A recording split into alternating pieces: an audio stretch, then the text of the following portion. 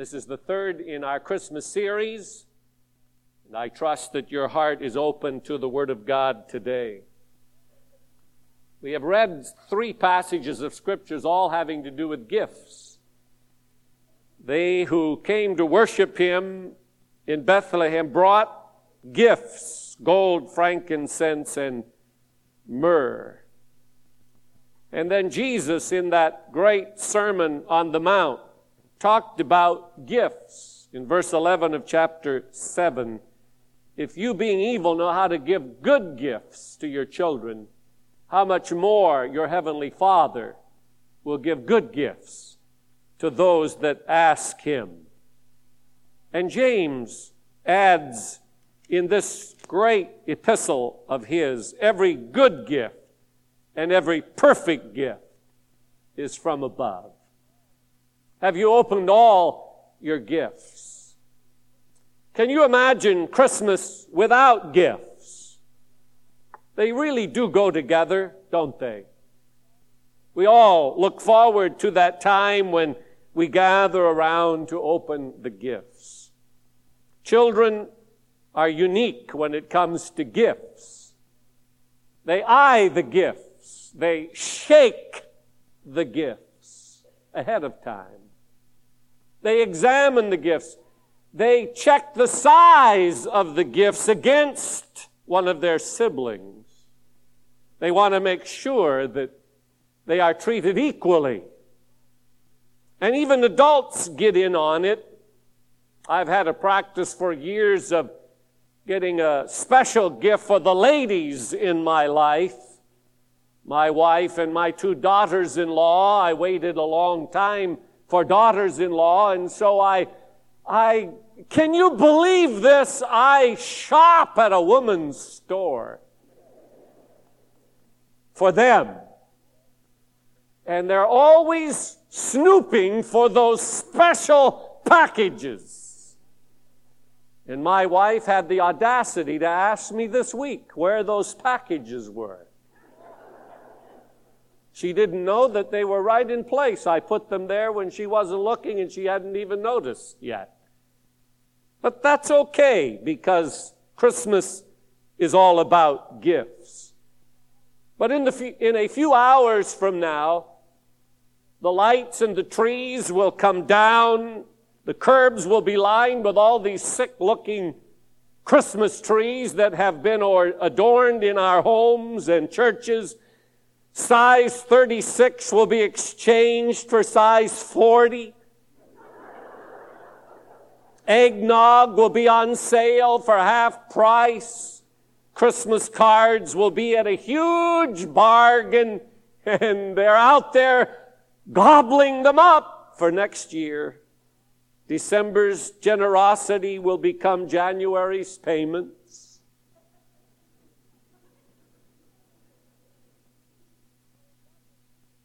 So it doesn't really last, the joy and the thrill of all of these gifts. So it's important that 2 gifts are open, particularly at this season. And the first one is the gift of salvation.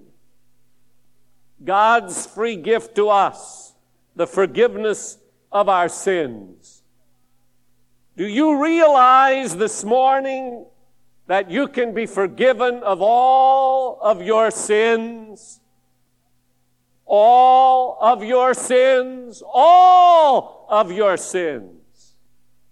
Because of Christmas, it's God's gift to you and to me. And if you leave here in a few minutes with any of your sins, you are a fool. Those sins can be forgiven, and you can walk out of here with God's gift of salvation. Not to do it is nothing less than foolishness. What a gift. Take hold of it.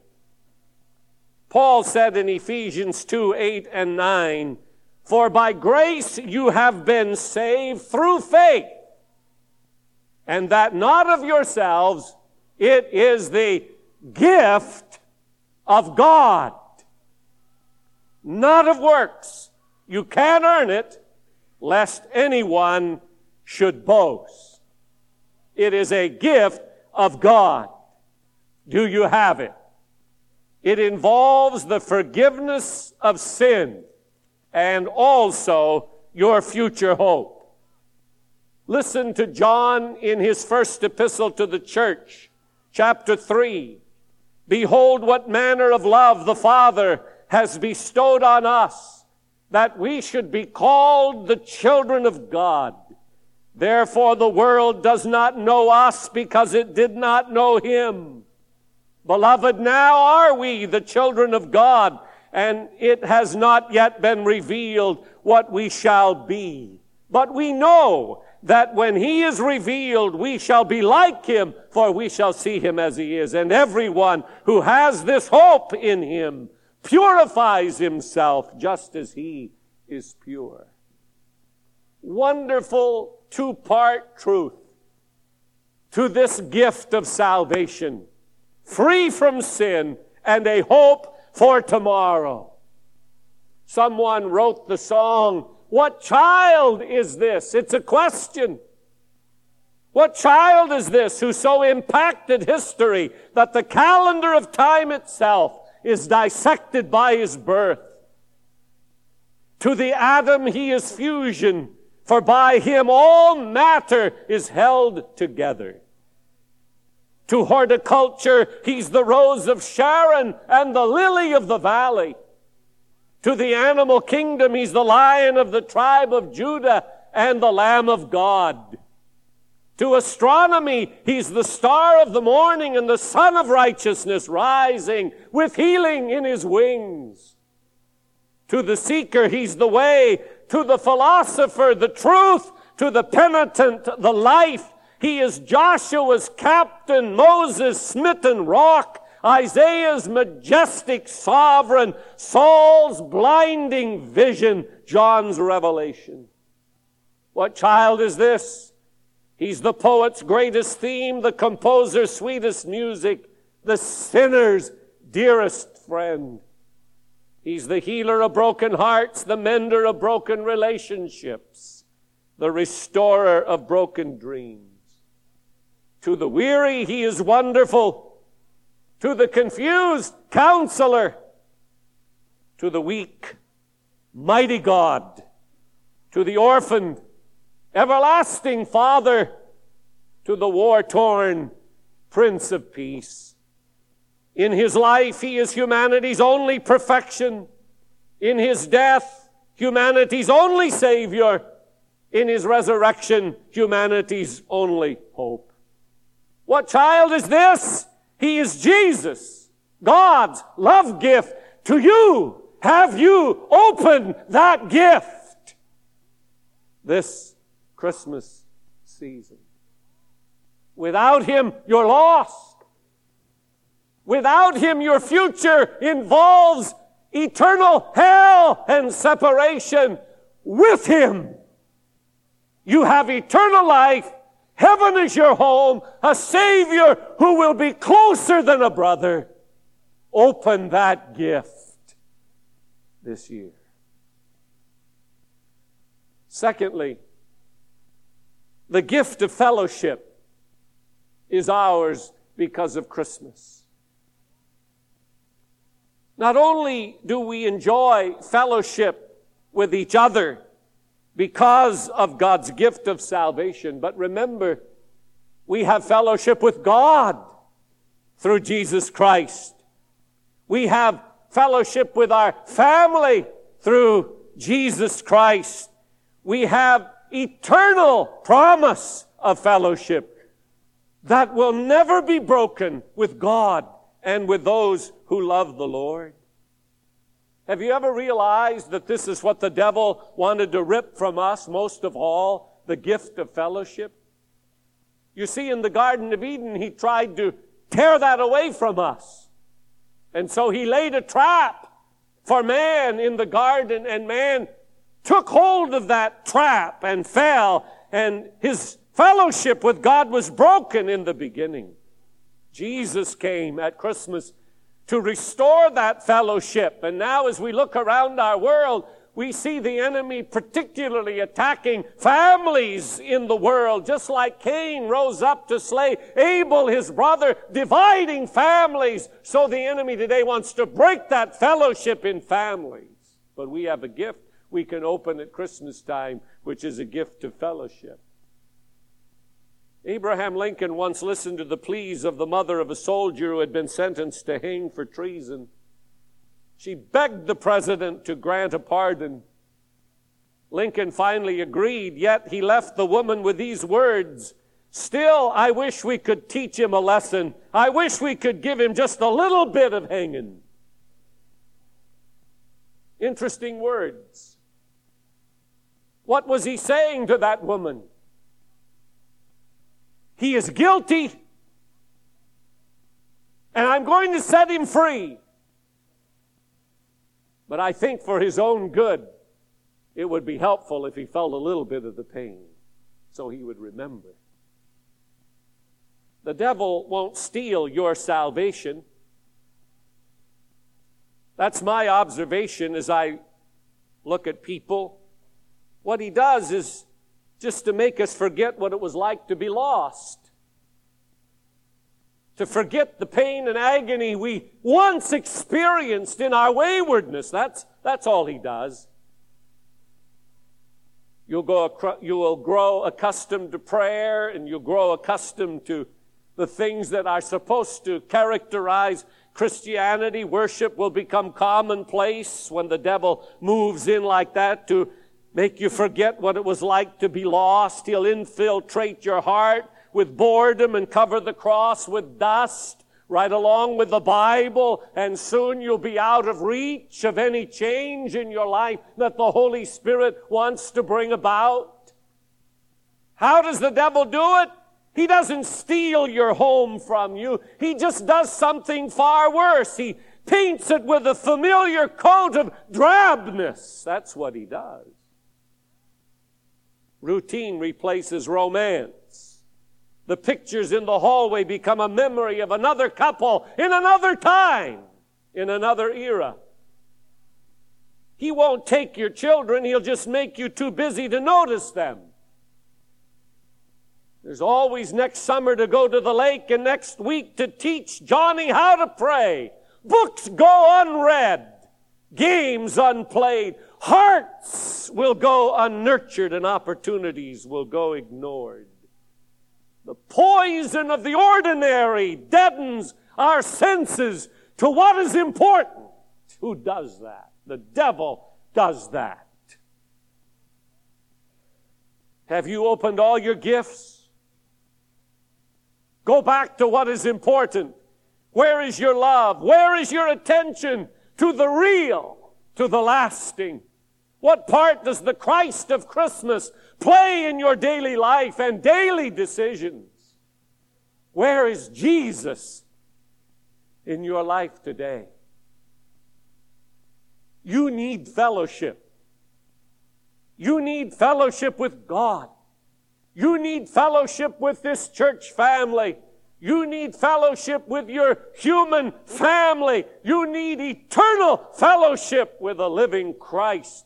But I want to tell you today, I am scared to death about some of you because the devil hasn't necessarily come right in front of your face to steal your salvation. He's just made you forget what it was like to be lost. And you're lukewarm, if not dead cold. And you're going through routine. And I don't know any time of the year any better than this one to be revived and to have fellowship restored than Christmas. When the lights are bright and the tinsel is beautifully hanging from the trees and gifts are being wrapped, to say there's something much more important than these things. My fellowship with God needs to be restored. My fellowship with my companion needs to be deepened, and with my children and with other family members. I'm going to ask Christ to do something unique the area of fellowship. You're not an island. None of us is an island. We need each other. And we need Him. I was listening to the song Rudolph the Red-Nosed Reindeer this week. And I said to my wife, you know, whoever wrote that had a clever idea. I hadn't really paid much attention, so I got Caleb and Luke next to my typewriter, and I said, hey guys, help me with the words of this song. I'm not sure I've got them, and they knew them. Rudolph the Red-Nosed Reindeer had a very shiny nose, and if you ever saw it, you would surely say it glows. Then all the other reindeer used to laugh and call him names. They never let poor Rudolph join in any reindeer games. Then one foggy Christmas Eve, here's the genius of it. One foggy Christmas Eve, Santa came to say, Rudolph, with your nose so bright, won't you guide my sleigh tonight? Then all the reindeer loved him, and they shouted out with glee, Rudolph the Red-Nosed Reindeer, you'll go down in history. The Bible contains story after story of how God has blessed those who obey Him, who wait for their moment of opportunity.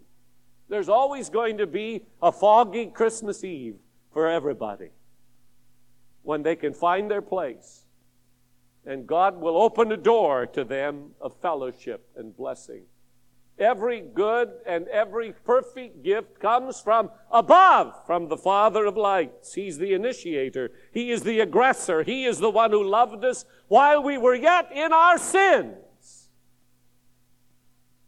And if people have been making fun of you, and if you haven't really found your niche, I'm here to tell you there's a gift for you to open. It's the gift of fellowship that will make you feel a part of something great, big and wonderful. And sometimes when people say on the airplane to me, what do you do? I say, I'm a part of the biggest company in the world. You are, yes, the biggest company in the world. Well, are you an officer? Yes, I'm an officer in it. In fact, I'm one of the relatives of the owner. And that really gets their attention. I have been brought into fellowship. I opened that gift. And I do it again this year. Some of you are struggling with what happened in the election. Just like you struggle the day after the Super Bowl when your team didn't win. Or the day after you were laid off your job. Hey, the important thing to remember is that God is in control. Did it ever dawn on you that maybe God had something to do with the election? I have to believe He did. If I understand the Bible, after much prayer and fasting and a lot of money spent by a lot of people, we got what we voted for. And now we say, God, the future is yours. And at this Christmas time, I don't want to fret or fume or fuss. I want to just slip my hand into yours and take those two gifts that you have offered me, the gift of salvation and the gift of fellowship, and that you are the supplier, you are the initiator, you are the one who's going to see me through, and I open them with all the fervor of my being today. I thank you for Christmas, because in Christmas I have these gifts that will never separate me from your presence. You got a good grasp on them today? You think about it as you bow your heads with me in prayer all across the auditorium.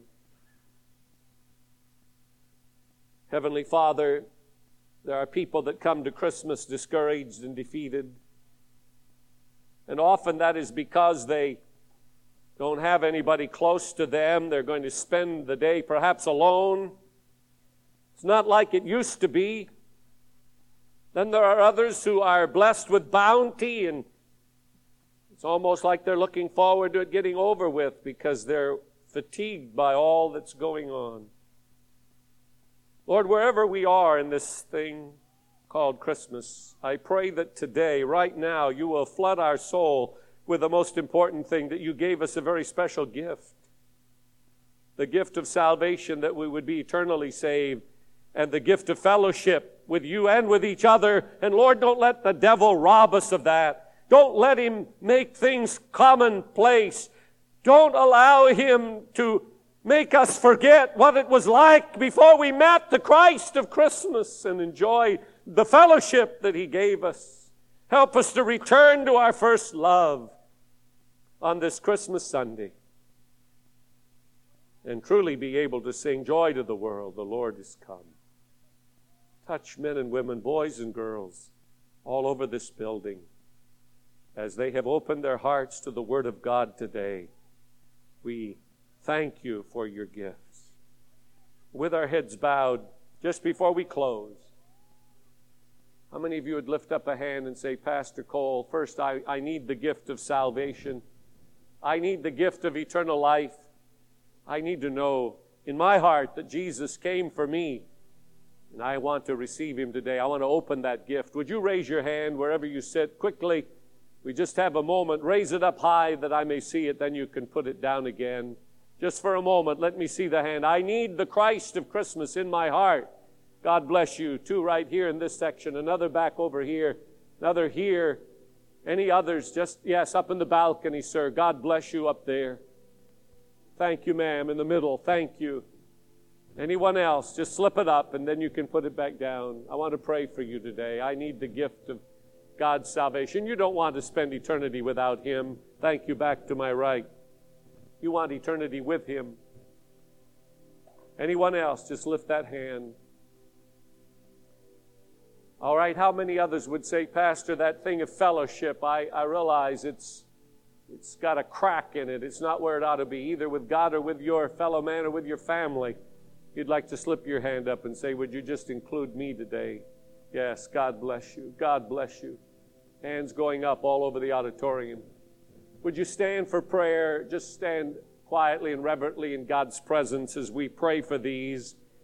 Heavenly Father, as we stand to our feet in this service of worship, we pray for those who raised their hands first about receiving Christ. Come into their hearts, forgive them of their sin, blot out their iniquity, and those who are in need of a renewed fellowship on any level, may it come now by the power of the Holy Spirit.